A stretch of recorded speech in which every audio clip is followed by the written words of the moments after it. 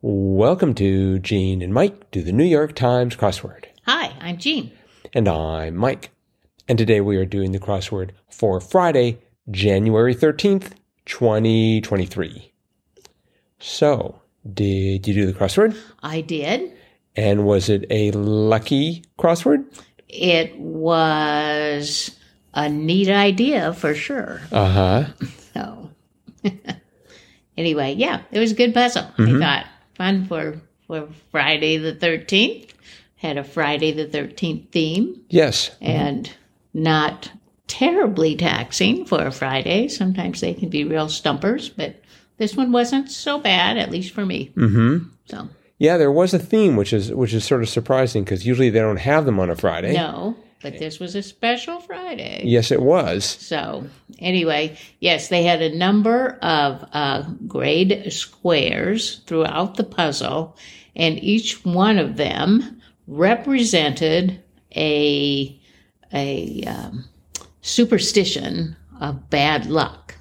So, for example, there were 4 grade squares. The first 4 grade squares of 17 across shakes a leg that was steps on it. So the steps were grade. And then right beneath that, 19 across, kooky as a scheme was crackpot. And so the C-R-A-C-K, crack, was grade. So you had steps on a crack, steps above a crack, or steps on a crack, which of course is considered bad luck.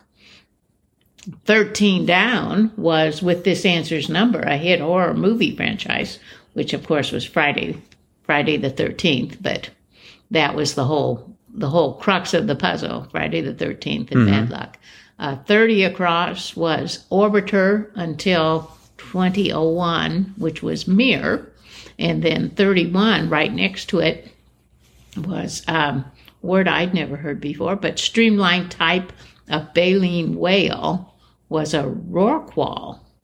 And so you had MIR with a black space and then ROR grade. So you had mirror there, but it was broken with the black square. So you had broken mirror. You had 33 down, which was Edgar Allan Poe's story with the, and that turned out to be the black cat. And crossing that was 40 across, way to go, path. So black cat crossing the path. So it was another one. And then the last one was 55 across, dive boat feature, which was seal ladder. And underneath it, 57 across, take steps to compete. And that was race walks. So you had the ladder grade in, and right underneath that was walks, WALKS grade in. So walk under a ladder for the last one. So very clever. Right. Yeah. I thought it was a pretty good crossword. I had a lot of trouble with it, though. Oh, you did? Yet it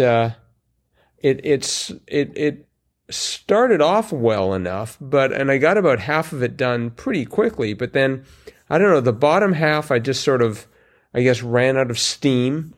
And I had a lot of trouble in the top right corner because 16 across was modify or alter. And 11 down was Martin Luther King Jr. for 1. And I had enough letters there that I thought it might be altar boy. And so I went for altar boy, and then I discovered that 35 across, Overcooks and then some, was Burns. Right. So I had it ending with an N. And I wasn't quite sure what to do with that 31 across, that baleen whale. But so I went for altar man, and I decided, well, he used to be an altar boy. Now he's an altar man.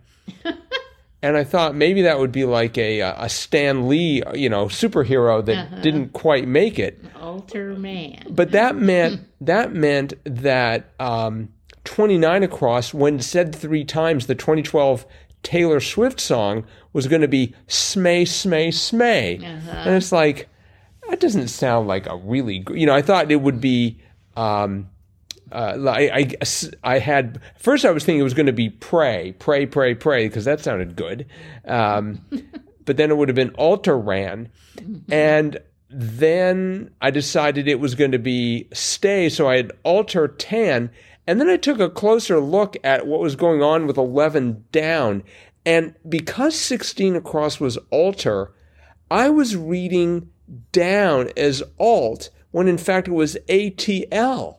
And I'm like, oh, wait, it's not altar, it's Atl.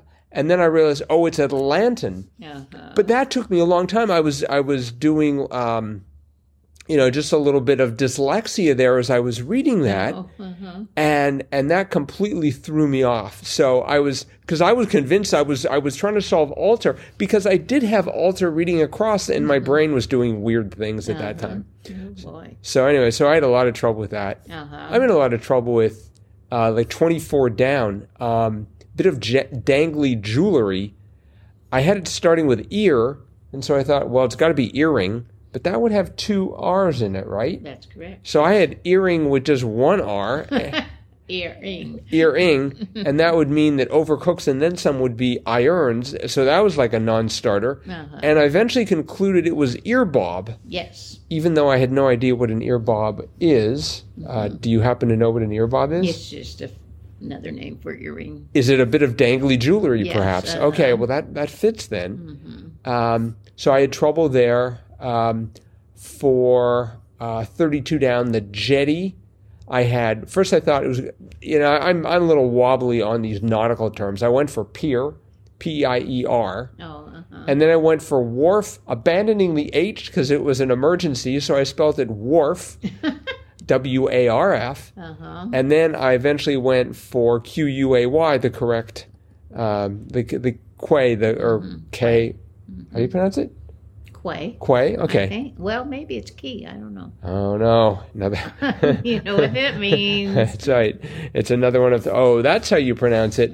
I remember seeing that when we were in Australia and by the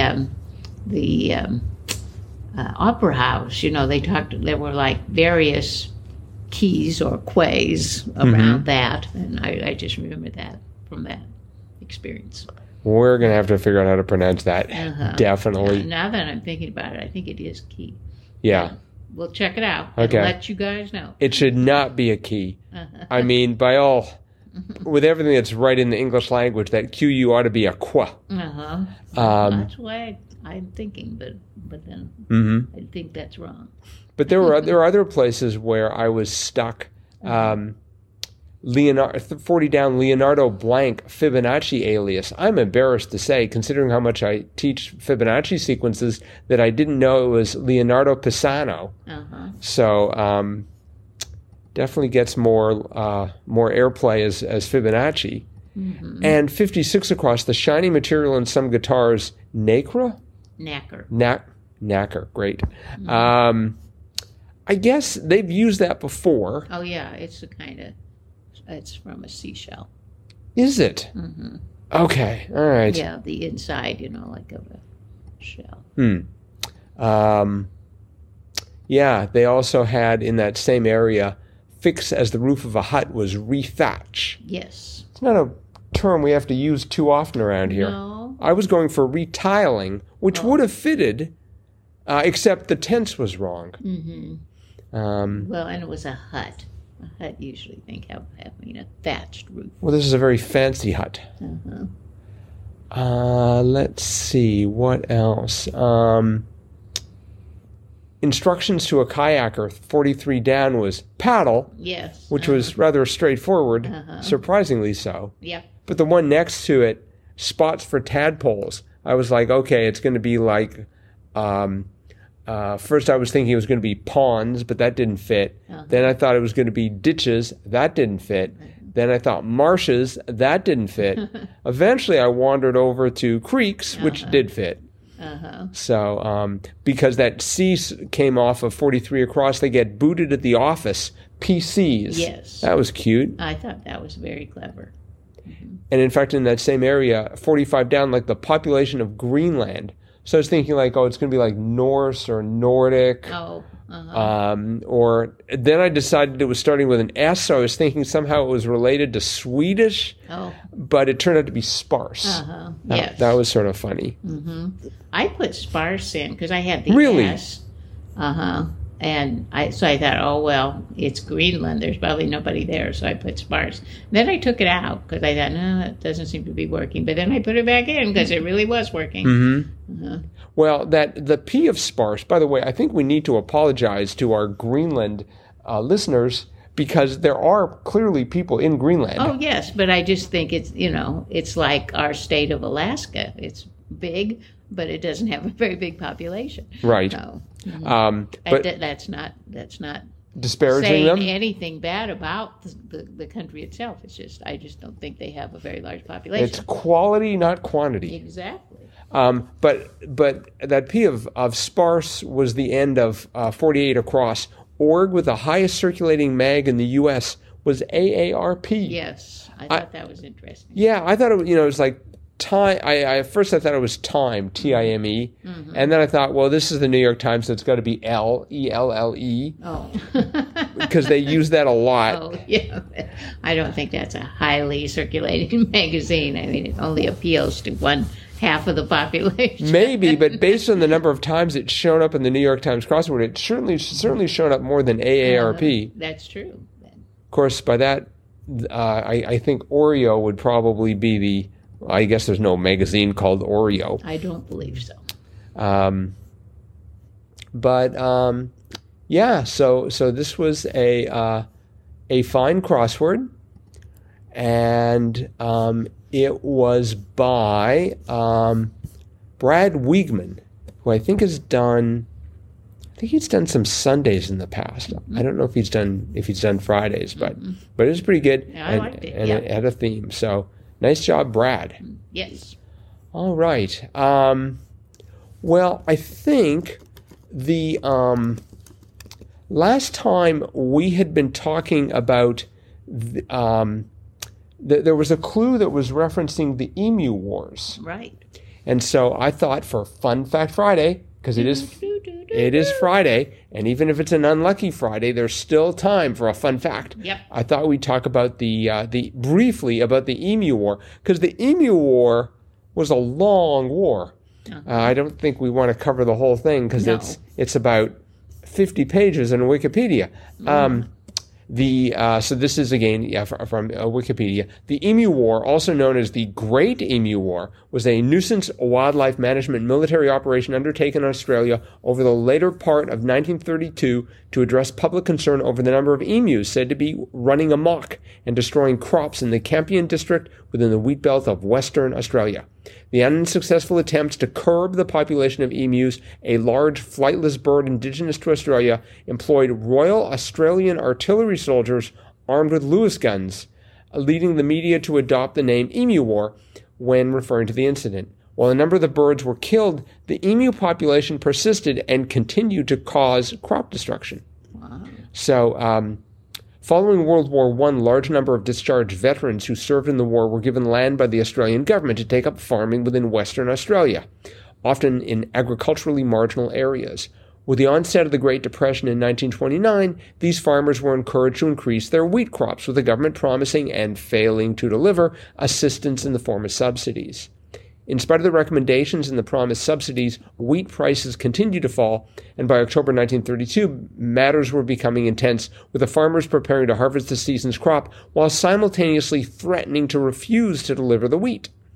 The difficulties facing farmers were increased by the arrival of as many as 20,000 emus. Oh my. Emus regularly migrate after their breeding season, heading to the coast from the inland regions. With the cleared land and additional water supplies being made available for livestock by the Western Australian farmers, the emus found that the cultivated lands were good habitat, and they began to foray into farm territory, in particular the marginal farming land around Chandler and Walgooland.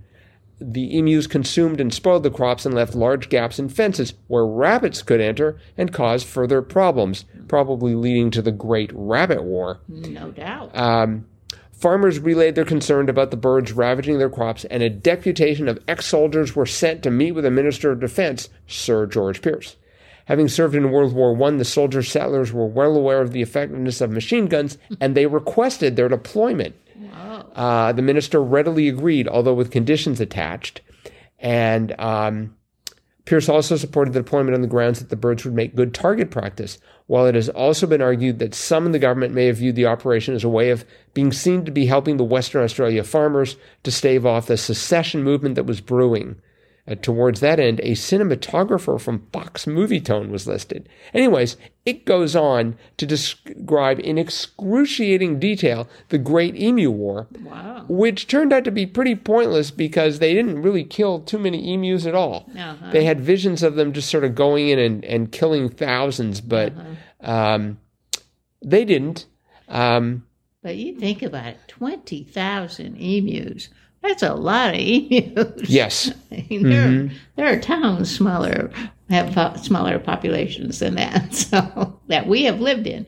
So interesting. So anyway, it's a fascinating story. Apparently, in 2019, a musical adaptation of the story was workshopped in Melbourne by a playwright, Seaman Yialugulu, and composer James Court. A movie retelling of the events written by John Cleese, Monty Franklin, and Rob Schneider is slated for release in 2022. So it's 2023. We're going to have to investigate whether or not the Great Emu Wars has actually made it to the silver screen. I'd like to see that. Uh-huh. I wonder who they get to play the emus. I'm going to assume it's all CGI. All right. Well, that is it for today. Thanks, everyone, for listening. Hope you're enjoying these podcasts as usual, and we'll be back again with our analysis of Saturday's crossword tomorrow. Bye-bye.